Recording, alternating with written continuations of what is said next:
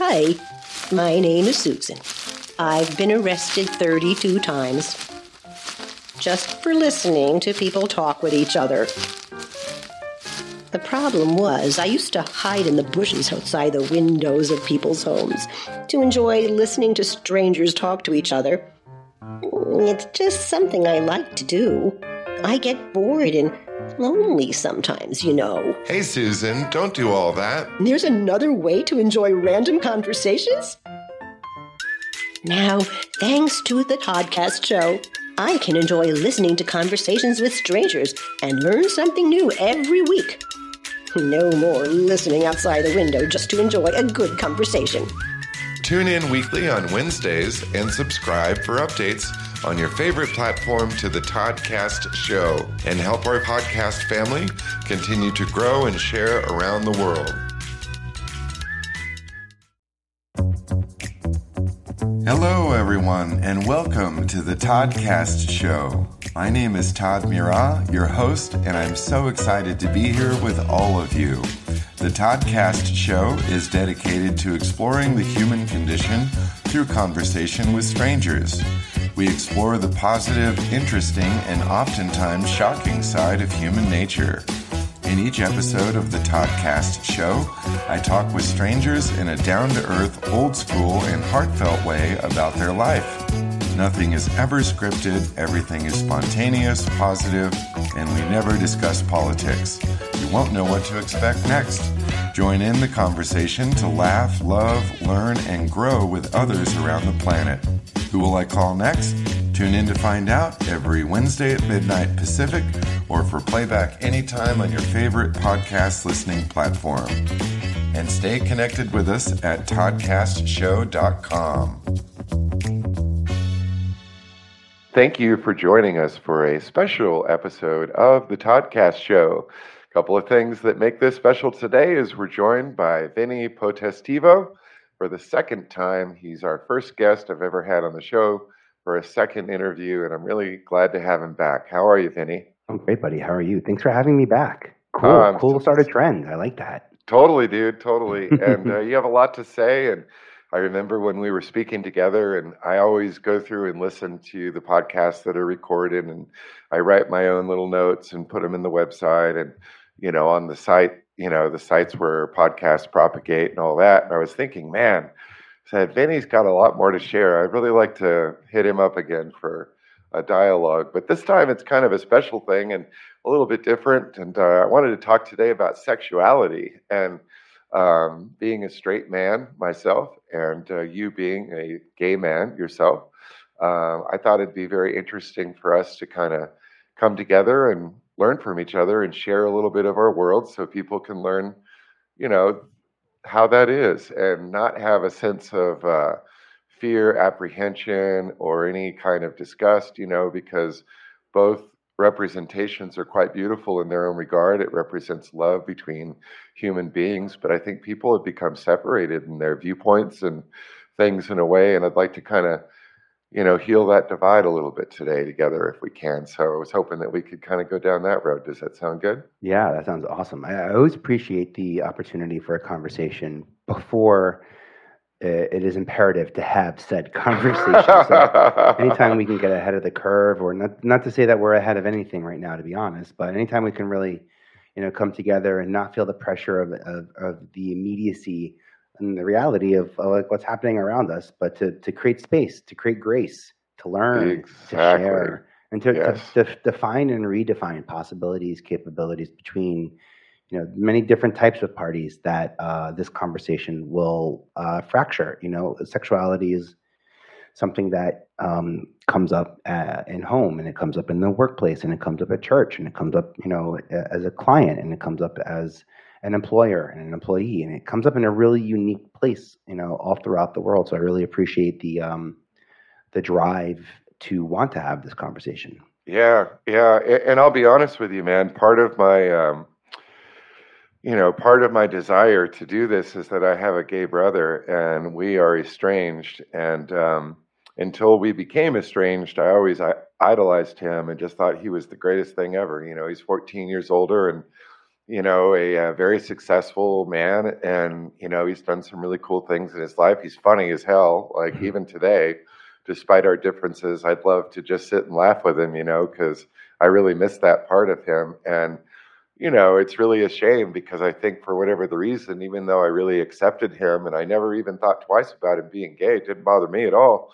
I think he's always had something in him that kind of kept us separate. I'm not really sure what that was, but so this is kind of my opportunity to explore, where I didn't get the opportunity with my brother. So I appreciate you being open to that. That's kind of my desire in having this conversation. Well, timing will certainly change, this conversation. If you imagine if you and your brother were sharing a bedroom growing up, in the 80s, 90s, 70s, the conversation would be very different than the one we're about to have in 2022, 2023, because of what's possible out there, for sure. And I know that my experience as a gay man in the 90s is very similar to my experience in the 80s, to be honest, but radically different than what I experienced in 2015 and 2022 and 2012 and 2022.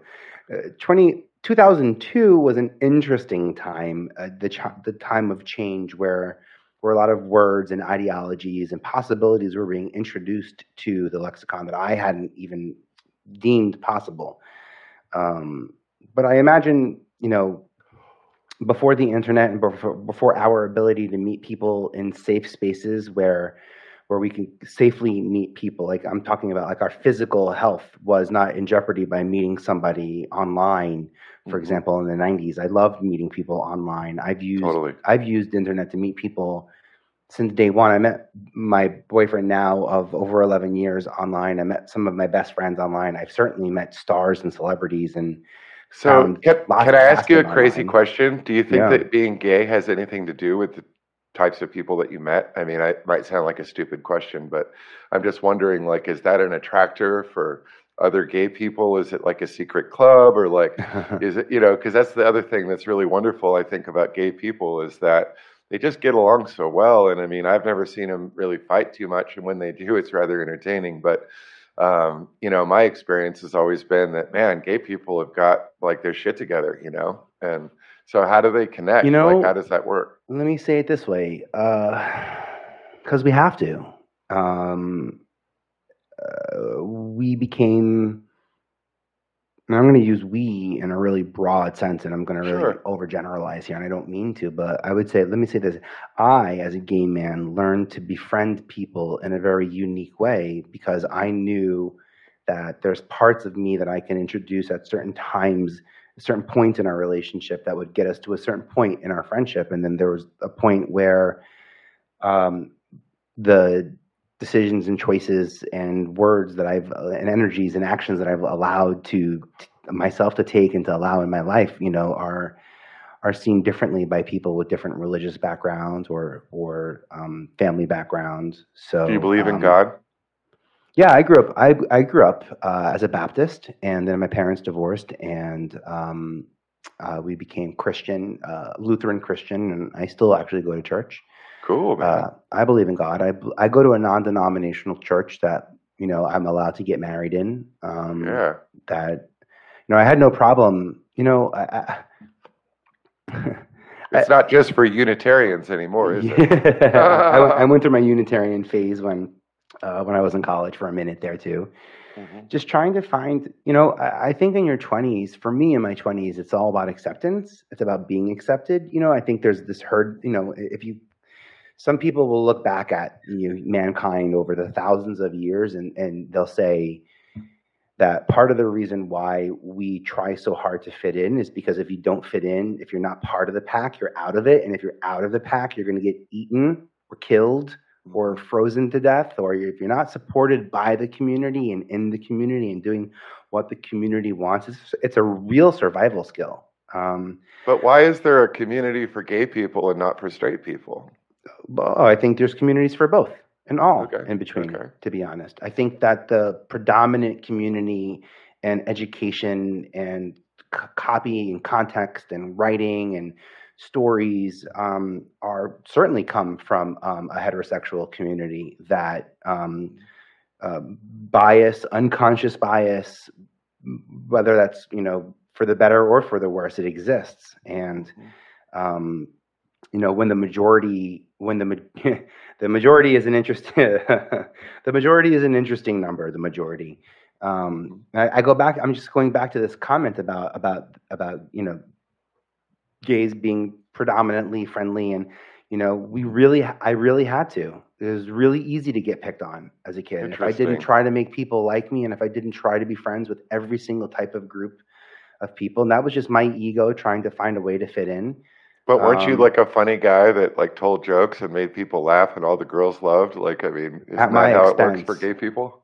At my expense, it would be, oh, ha ha ha, because Vinny's gay, or like it would be in high 80s? School. In high school, for sure, yeah. Because otherwise, because I'm 6'3", so I have some presence in the room. I don't even want to defend why people didn't fight me because of my size, because there's no excuse for physical violence. Of course, I'm a fast runner too, and I also I have to be honest. I worked really hard. I bit my tongue.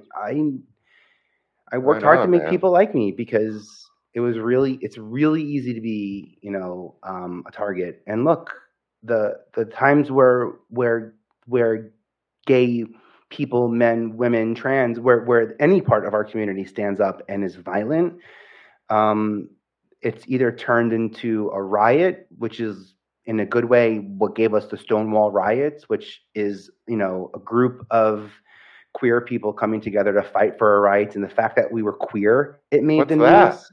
Do you mind telling that story? I've never heard of that. The Stonewall riots. No, man. What is that? Oh yeah. So Stonewall is a bar in New York, and at a point in time where it was, I don't know how it was, but it was at a point in time where it was illegal for same-sex. I don't know what part of it. I don't know. Actually, I don't even know if any part of it was illegal. But the cops came down. The cops would find reasons to close down. Socially unacceptable. Yeah, they would find reasons to close socially unaccepted venues. They would remove their liquor license. They would say things were they would physically abuse, if not shoot and kill and murder the people who were there because of the violent situation that. To be honest, this was in the 80s, man? Was in the 70s? I think late 60s, early 70s? 60s, 70s sounds possible. Okay. Yeah. Sorry. Just want to frame it right. Yeah. This is when, I say and obviously as we're talking about this, it becomes very clear that, there's certain things that I know about mile markers in our community. Stonewall was a big moment. It put our fight on the front page of press, and it became something that people were able to talk about and share and grow from in a way that hadn't. And it's also in Stonewall where Marsha P. Johnson, who is one of the Black trans people who've really helped move and expand gay rights. And it's in her participation, to be honest, there's a lot of people that were there. A certain photo got picked, and Marsha became the face. And unfortunately, and fortunately so, that face of one of our core muscles, strength in our community, was a Black trans person who again, defied what media wanted and sort of went against the norm, and it allowed us to have presence and identify. And this is, I think, this is where the coalition between what becomes the BIPOC community in America, what becomes the LGBTQ plus community in America. This is where that relationship really gets embedded. It's the late 60s, for sure. It's the late 60s. 69, I know for a fact, was Stonewall.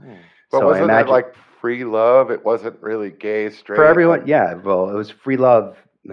I mean, I want to be careful about throwing out opinions, but I mean, it was free love if you were straight. And it sounded like, to me, from my understanding, is it was okay if there was a couple of homosexual moments in there, but for the heterosexual experience, it wasn't necessarily free love for the LGBTQ community. I think that from that messaging of free love and community came what Reagan turned into fear mongering of AIDS and a repercussion of live in love and free love, and that's, you know, I mean, obviously I'm talking about a 14, 15-year difference. I'm jumping time here. Yeah, that's okay. But I'm born in 77, so like for context of this conversation, Wow. you know, I'm born into a world where I'm told that I have to make a decision whether I want to have a family or not, because gay marriage was not a thing, and not that there is even a thing called gay marriage, but that marriage now can consist of a gay duo, and it's really cool timing to have this conversation, considering the bill that was just passed and was about to be written into permanency here in America, is that we all matter, and that we're all seen, and that we want to be seen for our differences. You know, I want people to see me now. Sure. As a gay man, I changed the spelling of my name in the 90s from Vinny with a Y to Vinny with an IE, as a nod to my brothers and sisters who might see IE at the end of a male name and know that IE in Latin and French and Italian is feminine, and there's a juxtaposition to a guy having an IE. So see, that's where I have to laugh, because that's totally a gay thing. Like, you're so smart to even know that, you know? Well, I'm signaling. I'm looking to signal. I'm saying, that's cool, man. Hey, wink, wink, nod, nod. You don't got to know anything other than to know the fact that I'm a member of this community. I'm not even asking you to be a part of it. I'm not even asking to be understood. I'm just literally asking to be seen and that I exist. In fact, part of my struggle was wanting to be understood. And I think, you know, you realize too late in life that, like, no one really ever understands you. And by the time they do, you change. And, like, it's about the message. I don't need you to understand. You're very articulate. There's no question that you articulate really, really, really well. Your mind and your heart seem one with your mouth, you know, and, like, when you speak, you are very consistent, you know, and I noticed that a lot about gay people that I've met. You know, it's like they're so articulate and just wonderful people to have in a room, you know, because they always lighten it up. We live in our truth, and I refuse to live in a different version of that. So where some people may make themselves smaller or may curb certain mannerisms or things like that, there's a point, especially now, where, I mean, so as I get into podcasting and as I try to, you know, become more in front of the camera and make more impact, I'm aware of my voice. I'm aware of my voice in a way that I haven't been aware of my voice in years. You know, I got into casting in the 90s when I would interview a celebrity or a talent, an actor, whoever it is, a person, I would remove my voice. So I was very comfortable removing my voice from conversations because I felt like my voice would give away my sexuality. And by the way, there's an awesome movie called Do I Sound Gay? It's a brilliant documentary if you haven't seen this yet. And it even goes into, like, how certain voiceover and actors and even some of the animated characters that we've seen, how there's I don't know how to say this, but there's gay overtones. You know, believing in every word that I say is so important. That my vowels are big and my consonants are finite. That every word that I think this is actually built into some of the psychoses and how gay people communicated audibly. So there was an audio signal behind. You know, we were saying every word that we say matters. Every syllable that we say matters. Jeremy Irons goes through as a protection mechanism, as an offensive mechanism. Okay. No, yeah, we're not defensive. Discovered. Yeah, we're not being defensive here. We're offending it. We're owning it. Right. We're living in the ownership now. Defending it would be minimal. Would be minimizing it. And, but at one time, that's how it was. You wanted to hide it, right? Like, I mean, yeah. At some points, I'm sure it would be dangerous in certain situations. You know, there are people who are angry and inappropriate, and they like violence, you know, and sometimes they direct it at people that are different. Oh yeah, or you don't even. I mean, in New York, you don't even need to be angry or violent to hit violence. You just hit the wrong. Yeah. Yeah. So I learned. For me, I loved casting because Mhm. it wasn't my voice. I didn't feel. Also, I worked at MTV in the '90s. Mhm. I don't know how to say this, but this is in the '90s. Michael Jackson. They weren't allowed to play Michael Jackson during the day because of What? the color of his skin and the advertisers that were on that network until Come major on, change really? happened. Was it Yeah, of really course. like This that? was Because I remember seeing that his videos over and over, man. I was one of at a the first certain people with at a certain MTV, and time of day, past 10 p.m. no And there kidding. was a certain point in time. Yeah, and again, this is what I want to point out here is like I'm accepted. I, I hear like in the late '90s, oh, no one's going to kick you out of the room, Vinny. Everyone loves you. I know they love me. That's the problem. The problem is that they love me, but I can't be me because if I start talking about, the way that I'm dating or if I'm, most of the people in this room don't understand, don't relate. At that point at MTV, to be really honest, the executives, if they had children, their children were pretty young. Most of the people at MTV were career lifers and they put their sort of career on hold for a couple of years to Mhm. get situated in this industry. MTV was relatively new, Mhm. still under 20 years when I got there. So there were people who dedicated their lives to getting that platform up, who then started their building their families. Um, I was pulled aside, to be really honest, from an on-air talent who chose not to talk about their sexuality while they were on air because we were a publicly traded media platform. Viacom was looking to get sold to CBS and They looking to. didn't want you to talk about it, No, right? not to say not to say he didn't want me to talk about it, but it was like don't walk into the rooms sharing what you want to share because it's not going to land. It's not Wow. going to be received. And Gosh, that's I wish weird, that was man. bad advice, to be honest. But Hmm. I learned to separate myself from my work a little bit. I needed that separation. I'm glad I have that separation now because there's almost no separation of like work life balance. There's no separation, but I can separate myself from my work. So work Hmm. life balance, it's all mushy mushy. I'm the same person everywhere.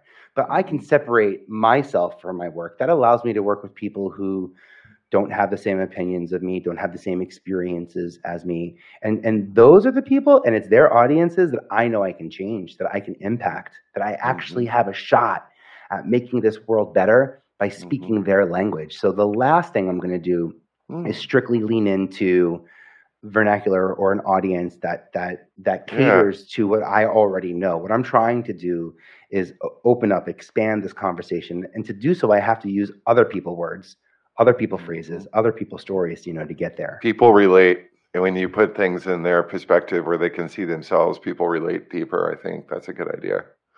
Yeah, Absolutely. So let but me ask you. you know Sorry, what it go was ahead, like please. getting out of college, and like you get out of college and you have a degree, and everyone's like, "Well, now you have a degree in marketing, so you're going to be in marketing," and you're like, by the Dude, way, most people don't. Most people go into sales. They go the opposite. They study something and they end up They use what they like most about that topic, and then they bring it into their career field. That's where they make mm, that impact. that's another weird thing. This wasn't what I was just going to say, but you just Huh. made me think of it. This always perplexed me about my gay brother. He graduated Yale with a degree in architecture. He's listed in like the most amazing people book. There's a book that I remember we had, and his name is in it. Like, The Who's Who. whatever, yeah, something like that. And you know, he ended up being.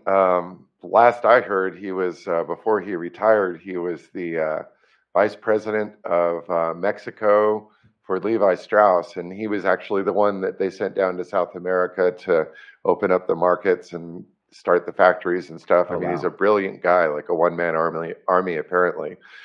But I always thought, man, architecture, and then he started in the mailroom and then became an executive. How in the heck did he pull that off? Yeah, I right. never got the answer. I just, and that's one of the magical things that in my mind have always existed about gay people is they're just naturally successful. You You're can't help funny. but be successful if you're gay. Is You're that a funny. stupid thing to think or what? Well, you know what? You can't help but be successful when you're constantly asking yourself, are you your most honest, authentic self? Are you operating the best possible way? Are you showing up the best possible way that you can? And I think as a gay man, I've been asking myself that since a kid. Maybe where some people don't ask themselves that question because also time is different. So I don't know if children grow up with these preconceived notions, and obviously the gentrification that I was, a part of, and genderizing society for me was very different than what you look at, now in 2022, 2023. You look at like some of the biggest, hip hop artists, and they've got, pearl necklaces on and makeup on, and maybe even skirts or dresses, things that, growing up, I wish. To be honest, it was Boy George and Duran Duran. Yeah, those are the people I'm thinking about. Like, I don't remember any hip hop like that, man. No, but now Bad Bunny, like the biggest stars now, and it's really cool. It's so cool. I got to be honest, it's really cool to first off that majority of the people now on this planet understand the difference between gender and sexuality. That we were born a certain way, we identify a certain way, and who are you? And those are facts. And as we expand this conversation and start to understand how our sexuality impacts our community and how our gender impacts our community, how those roles change, it will, forever change us, how we interact with each other. For me, it's about listening.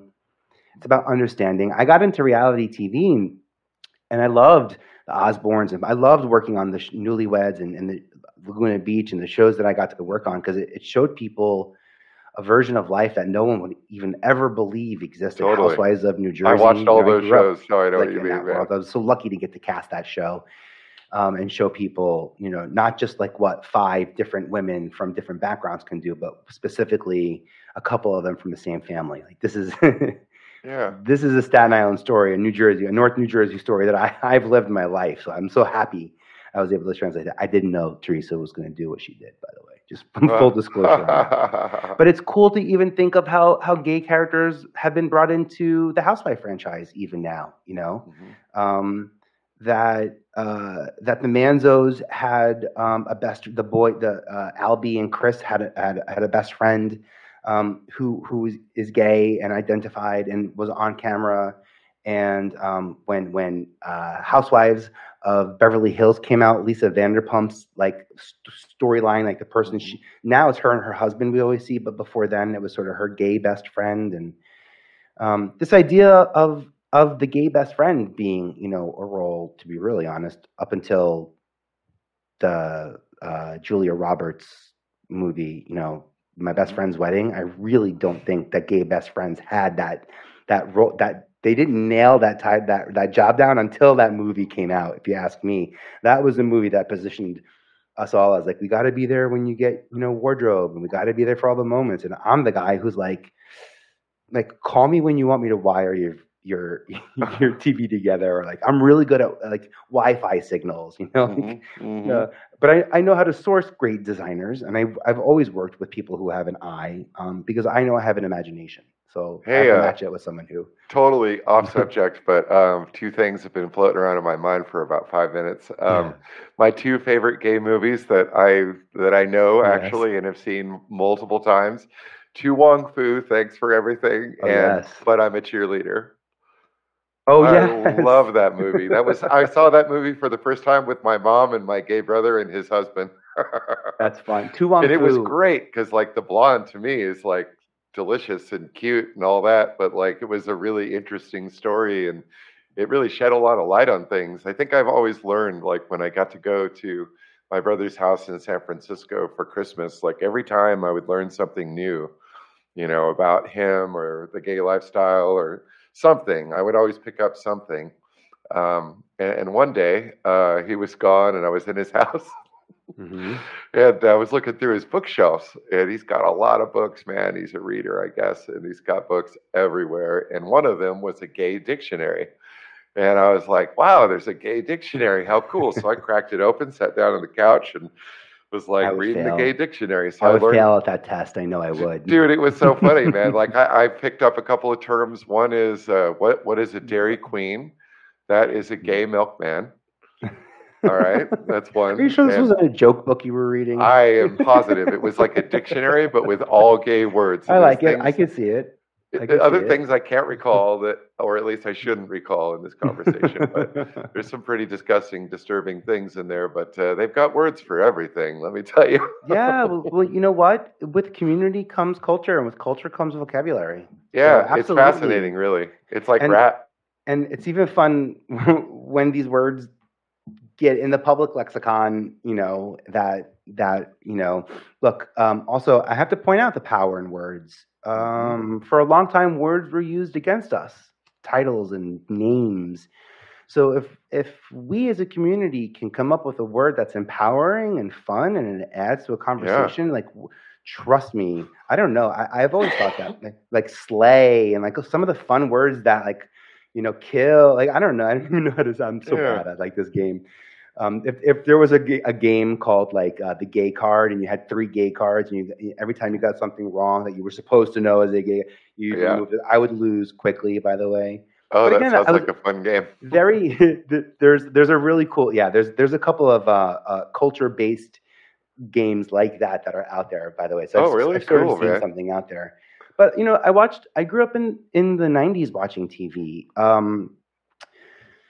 Jim Carrey, He's Ace not gay, Ventura, is he? Pet Detective. No, he's not gay. But if you look at that movie, the penultimate moment in that movie is when he realizes a football player is a trans person, and he throws up, and it's comedic, and it's over the top, and it's funny, and it's how trans people were introduced to me in media. It took a little bit of deprogramming and reprogramming. So when we have the opportunity for words like this, what I feel bad because I have not yet fully sat down to watch a full season of RuPaul's Drag Race.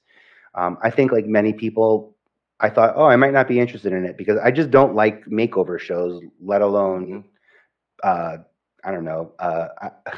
And you want to know? I thought it was a talent show. I thought they were going to make me be like the judge at home. And I get sensitive about that because I'm like the talent judge at work. I'm like, it's like when I watch American Idol, I'm like, who do you want to win? And I'm like, I don't care. Paula Abdul, pick who you want because I just want to be in the audience. I have a very unique Dude, from a straight perspective, the RuPaul's Drag Race, the reason that I never wanted to watch it is because it was too in your face and like it seemed like too much of a gimmick and something I couldn't take seriously. That was my perspective on it. And now what? Now I'm curious because me and you are both in the same situation where probably we haven't sat down ever to watch a full episode. But I agree with you. I thought so too. I was like, oh man, it's a little gimmicky, and are they going to get to see past it? I know they did. Because of what I read. So I'm like one of those people where I might not watch the movie, but I'll see the trailer enough and I'll read enough support content to understand, what's really great about this. I also am lucky to get to have known the people who created that show, and I've worked with them very closely. And I've known many people from New York who've been successful on that show and have won and gone on to be faces, of the trans community. I know the power that brings.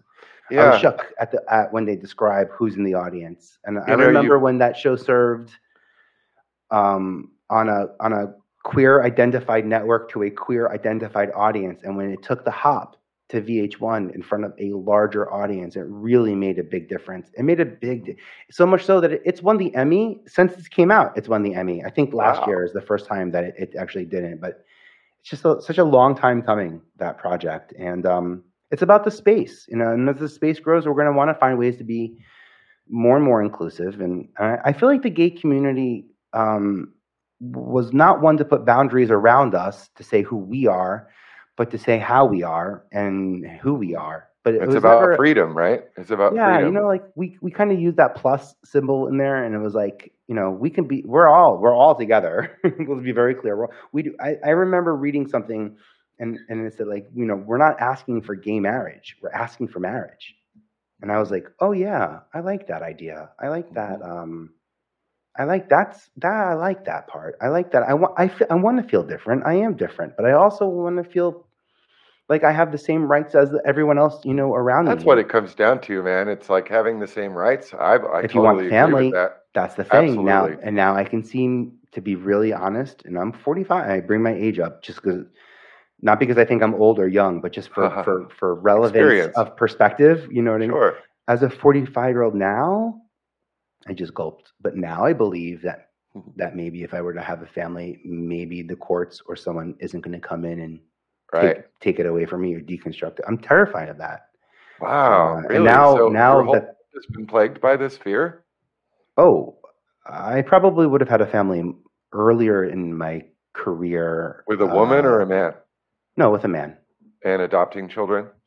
Or a surrogate? Or surrogate. Oh, yeah. If those were options in 1998, 1999, 2000, like in my 20s, yeah, I would have. I thought that was an option back I had then. to make a decision. No, not until 2008. Amazing. So I had to make that decision. Whether or not I wanted to commit to a life of honesty with myself, or if I wanted to, put that aside. And I don't know how to describe it, but I don't know. I didn't let it stop me. I didn't let it prohibit me from falling in love or having any of the relationships that I had. But I let me say it this way: I wasn't dating in my 20s. Mm-hmm. So like, I didn't date in my 20s. I just was married to work. No. I didn't want any part of any relationship to hold me back from being successful at work, because I was too good. I felt too good at work, and I felt like if I was to mess it up in any way, I didn't want to mess it. I was in flow for too long. For years, I was in flow. Really? And the people I was casting and the projects that were coming through our department were becoming life-changing, world-changing, genre-changing projects. I believed that it was my time to be a steward to other people, to build relationships with people. You know what I started doing on MTV in 2002 to 2007? When I'm not dating and I'm not actively out there being social, I start looking for ways to show up where I don't show up. So, for example, when it's time to cast the host for the challenge, it was a conversation between TJ Lavin and I about my sexuality that solidified our friendship. And when I realized I had the opportunity to bring in an athlete to host the challenge on MTV because of what they stood for physical and emotional challenges, who better than an athlete that I felt like would have my back when I'm not in the room, talking about me and my lifestyle and my rights and the things that, that should be, normal for me, I hate to use the word normal, but that should be provided to me, and that weren't because of my sexuality. That was someone that I can get behind. And I fought so hard for him. He made it very clear, and the production company, Bunim/Murray, says he was not the number one choice. There were a couple of other people before him. But I was the only talent executive from MTV assigned to the project. So, I mean, I had some weight, but ultimately the network really could. I mean, the production. It's Bunim/Murray. It's Jonathan. It's like the Godfathers, the creators of the Real World, and like you trust them to do their job. But I really felt I was hell bent on it being TJ and not somebody else. And the other person is a great athlete. They would have been great.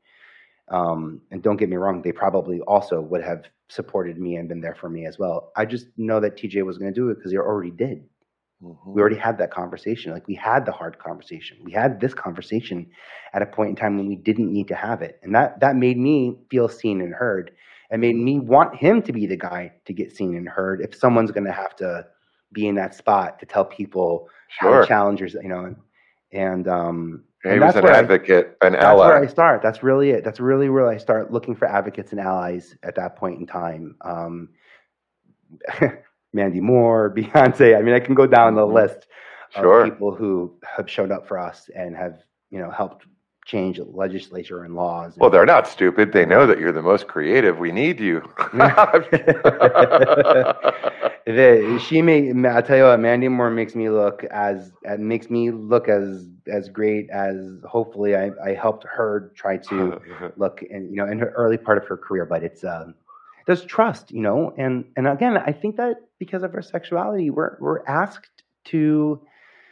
we ask ourselves questions that maybe some people aren't. Maybe now you ask yourself these questions because of camera. How do I show up? How do I sound? How do I make people feel in the room?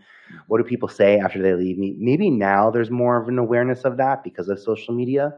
But growing, for me and you, we didn't walk around this planet saying, what does everyone think about me? We walked around this planet being like, no one knows me. Mm-hmm. I don't know anybody. And I don't know what I don't know. Now we're like, I know what I don't know. I know I know who I don't know. I know people who don't know me, who know me. This is a very different world that we live in. The questions, are different. And then just to be honest, I'll throw this out there, and I don't know where this will go, but as a gay man, I'm speaking, because, the way I'm built, my stuff is on my reproductive organs are on the outside of my body. You have an outie.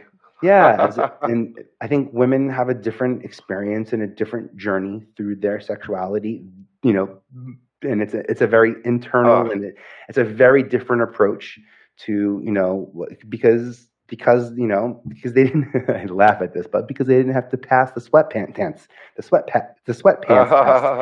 7th grade, like they're. Yeah, dude. But that being said, we all have. I'm bringing that up because we all have our own journeys, and again, it actually ties into something I wanted to ask you. What's it like to fall in love with a man? Like when I see a woman and she appeals to me, it's not always a physical process. It's a spirit thing sometimes, and you just feel something with people. And for me, it's always in the eyes. Like, I really appreciate a nice body, but like, I look into the eyes to see what I want to see. And that seems to be where the magic happens for me as a straight man. And I'm just wondering, like, how does that differ for a gay man going after a person of the same gender? Is it the same thing, or is it any different, or what? Yeah, it's so funny.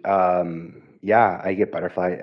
I think it's identical. I get butterflies in my stomach, and I get nervous, and it doesn't matter what sexuality we are. If there's two people in a relationship, there's two sides, two pieces of energy contributing and adding and taking into consideration of each other. In high school, I was in relationships with women. I think the difference for me.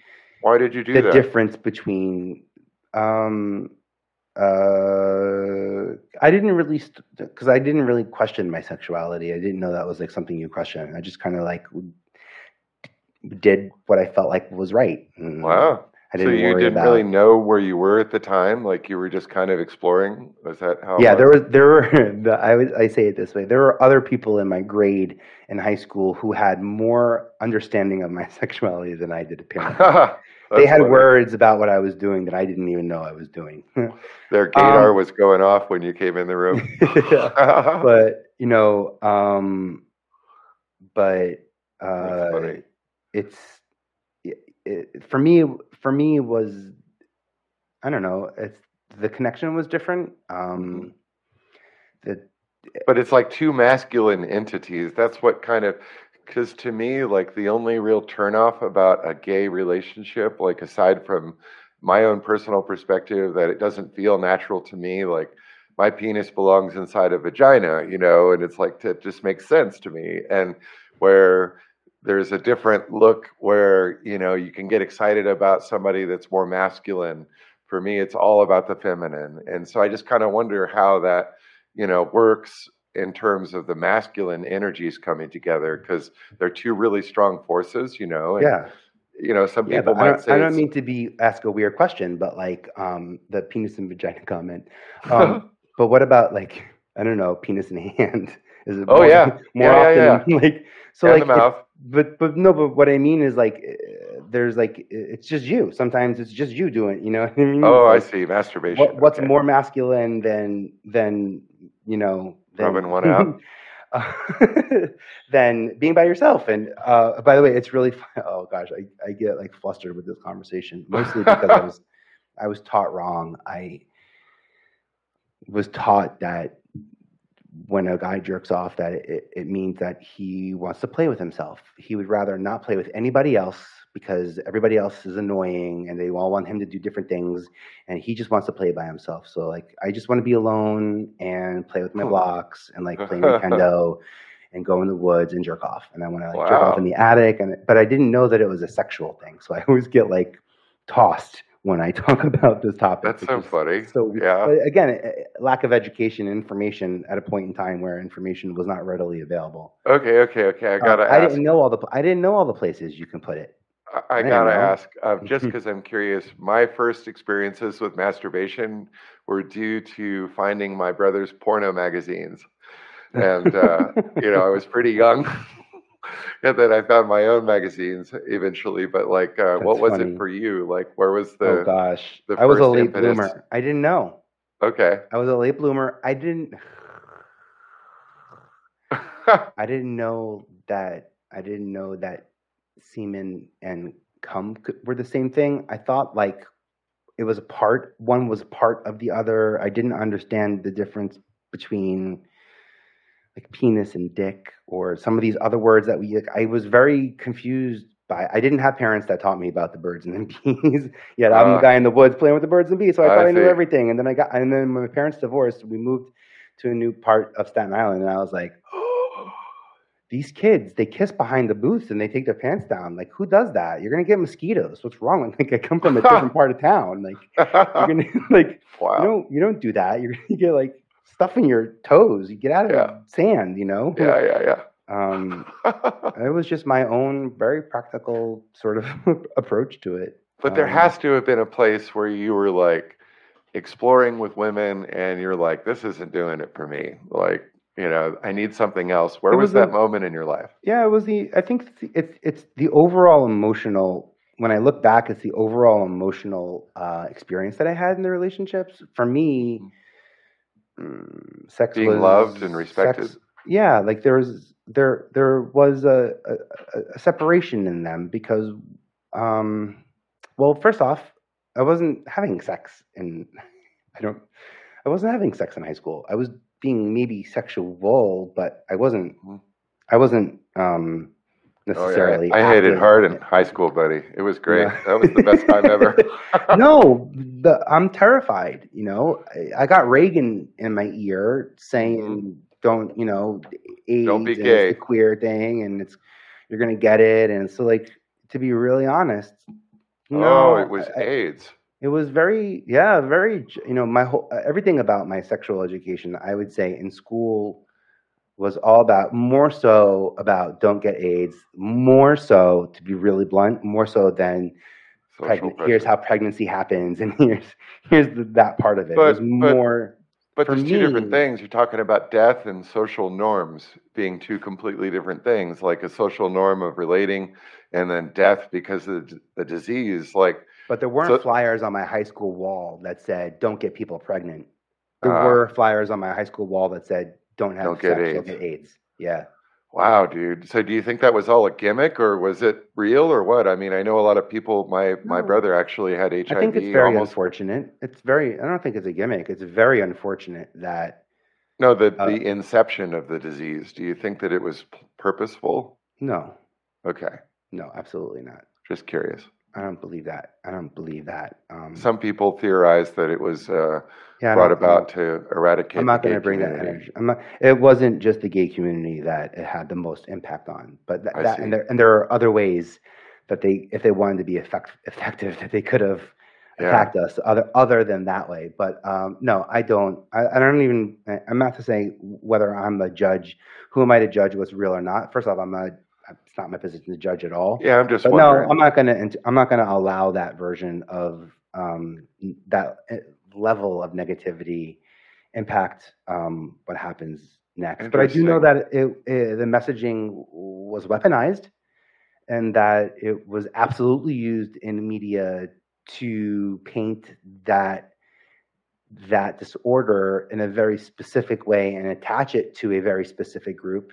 So fast forward to 2022, where we now have something called Mpox, because the Monkeypox. community voted, and monkeypox is an inappropriate title, and it's not sensitive, and there's That's all I've ever heard. I didn't know, so yeah. forgive me, man. No, Forgive no, me. but they're in the process of changing that for that purpose because Wow. it's so closely related to animals that it doesn't need to go in that direction. So I think it's unfortunate, but as long as we're learning from them, I can't think of another group of minorities, to be honest, in this country that have seen more rights and felt, I have to be honest, the acceptance of more rights than the LGBTQ community at large. I think when I look at what the Asian community, the Jewish community, the BIPOC community, the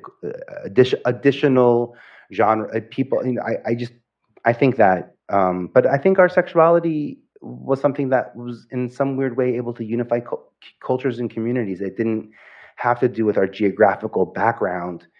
It had to do, some of us actually, buy into the biological background, and some of us don't need to understand, how it all works. But right.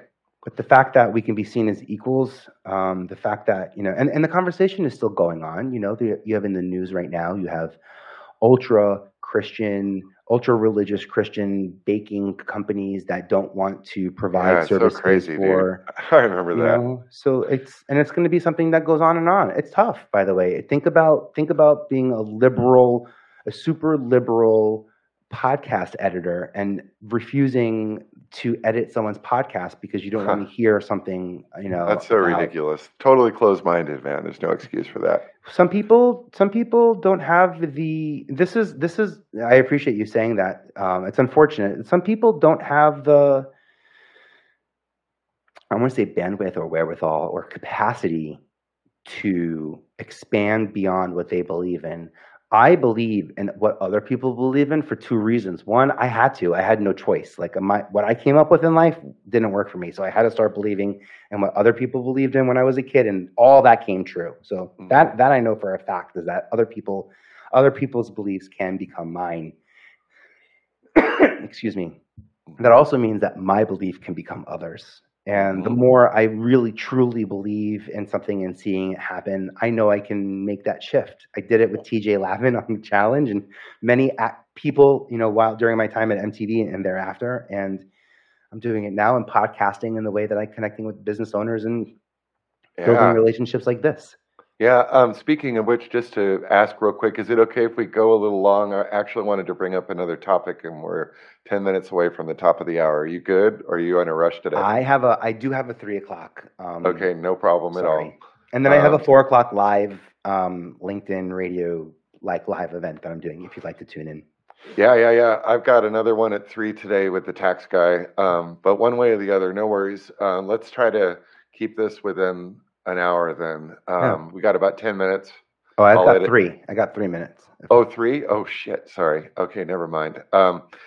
Well, I'll save the topic till next time. Or I wanted to ask about trans people, man, because that's a big topic, and I think there's a lot of misunderstanding.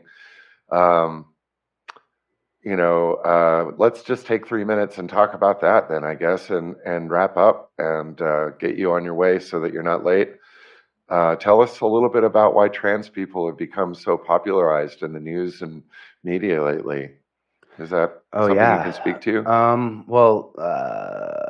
First off, there are more trans people now that identify and are coming out and are loud and proud about it. So we're seeing more trans people. Because we're seeing more trans people, we're also hearing more of their stories. Their stories are resonating more on news. So there's a lot more education that's been out there. Certainly as laws have passed and come and gone and rights have come and gone, that there's a lot of education out there around this topic. So there's finally some conversations that can happen because the education has happened. Unfortunate that the education happens, when we're removing the rights from people to use, restrooms and things like that they're most comfortable and feel safest in. But these open up for larger conversations. And also, I think there's a nationwide conversation about the difference between our sexuality and our genders, Yes. And that's a conversation that gets a little murky to be honest. A lot of it because of education, based on how and what we were taught from what book.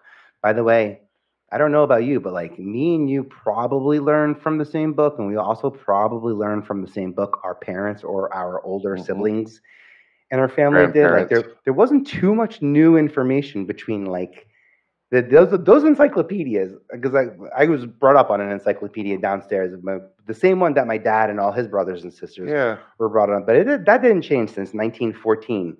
That I grew up. There were words that were not in that. That included internet, by the way, like certain words that I knew existed that didn't exist then. And I think the big conversation now is, as we wrap our head around some of the new facts, and we have to accept them as facts, not opinions, as we are enlightened by new facts and we understand the severity of our reactions. Right now there's a conversation around dispelling the ability to, around trans, to choose, a name, to choose a gender, to choose a pronoun, to choose, as if we are entitled to opinions and entitled to voice them. Now, look, there's the First Amendment, and we certainly are allowed to talk about, and voice, our opinions. I think the conversation to be had around the First Amendment is how we use it. And that in denying people their existence, what that does to them, to the minimizing voice and to their presence, already going through something where we're identifying that there's already been trauma here. And I think there's just a special way to do it. All that being said, I got to point out 988. You want to know the big change in sexuality and the big revolution? 988. What's is that? The toll-free number for suicide and mental health hotline in America. It just got approved. It used to be 911 was the only number that was a 3-digit number. But our conversation around mental health has scaled so big in this country. And I have to say a lot of it is going to be around our genders and our sexuality, because our sexuality and our genders are part of our businesses and our sports and our athletes and our politics. It's part of who we are because we're people. We're consistent. We consist. We're created by these ingredients that we're now talking about. And now it's just a great time to listen and to really understand how you can, add to the conversation in deeply meaningful ways. And then sometimes when not to add, other than just to give an ear and support and know that, people aren't necessarily asking you to approve them or validate them or agree with them or to even understand them, but they're just asking you to acknowledge that they exist. Like that's the conversation that I believe. And I want to add something here, and we'll wrap up because I know you have to go. It sounds like you and me are a lot alike, man. And we're really not very different at all. Yeah, I like that. And that's what I really wanted to see here. And I know that that's true from my own experience, but I like to dig a little deeper. We could talk for a couple more hours easily, but quite frankly, just in this little bit of time, I hope this kind of dispels some myths that people have had and helps them kind of see gay people with an open eye and a little more acceptance, and a loving nature, because they're going through stuff just like we are. And, it doesn't matter who you are. It's like we all go through things. So, yeah. And also sometimes people ask me if there's something I can tell myself, like back, 20 years ago, 25 years ago, if there's something I can tell myself, what would I say? I would like to change my answer to that. And I would like to say that I would tell myself that in 25 years now, I'm going to actually record a podcast episode where I talk about all the things that make me cringe and make me small and all the obstacles and the hardest parts of who I am that I'm trying to overcome, that one day all that will be on the flip side, and that those traumas and failures will be my successes and superpowers in the future. And totally, I thank you for this opportunity to talk about this. And my pleasure. Yeah, we might even get to do it again, man. I wouldn't doubt it at all. And I really appreciate you being here. Vinny Potestivo, everyone. I'll have a link on the website and the podcast notes so you can reach out to Vinny. He's a really great guy. Don't hesitate to reach out to him. He's a lot of fun to talk with. Thanks for being here today, Vinny. Thanks much. Slay! My pleasure, brother. Take care now. Bye, bud. Bye.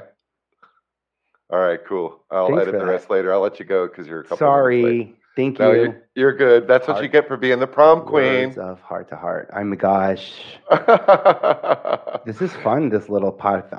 So next month, this has been fun. If you ever want to have really me on changed your my life. show and like rip me a new one, I'd be totally down for that. Imagine I rip people new ones in like my show. I'd love it, dude. Like, I why want would to I- be uncomfortable. I really want to be uncomfortable, and Oh, that's I'd fun. like to experience that. And Okay. so if you're interested in asking some crazy questions, I'd be a good candidate for that if Cool. you ever want to do I that. will think of that. If not my podcast, then maybe like some of the social audio stuff that I'm doing lives, or Sure. for sure I'll be mindful of that. That's awesome. Right on, my brother. Thank you, Vinny. You have a great day, Yes. man. Thank you. I'll talk to you soon. You bet. Take care. Bye-bye. Bye.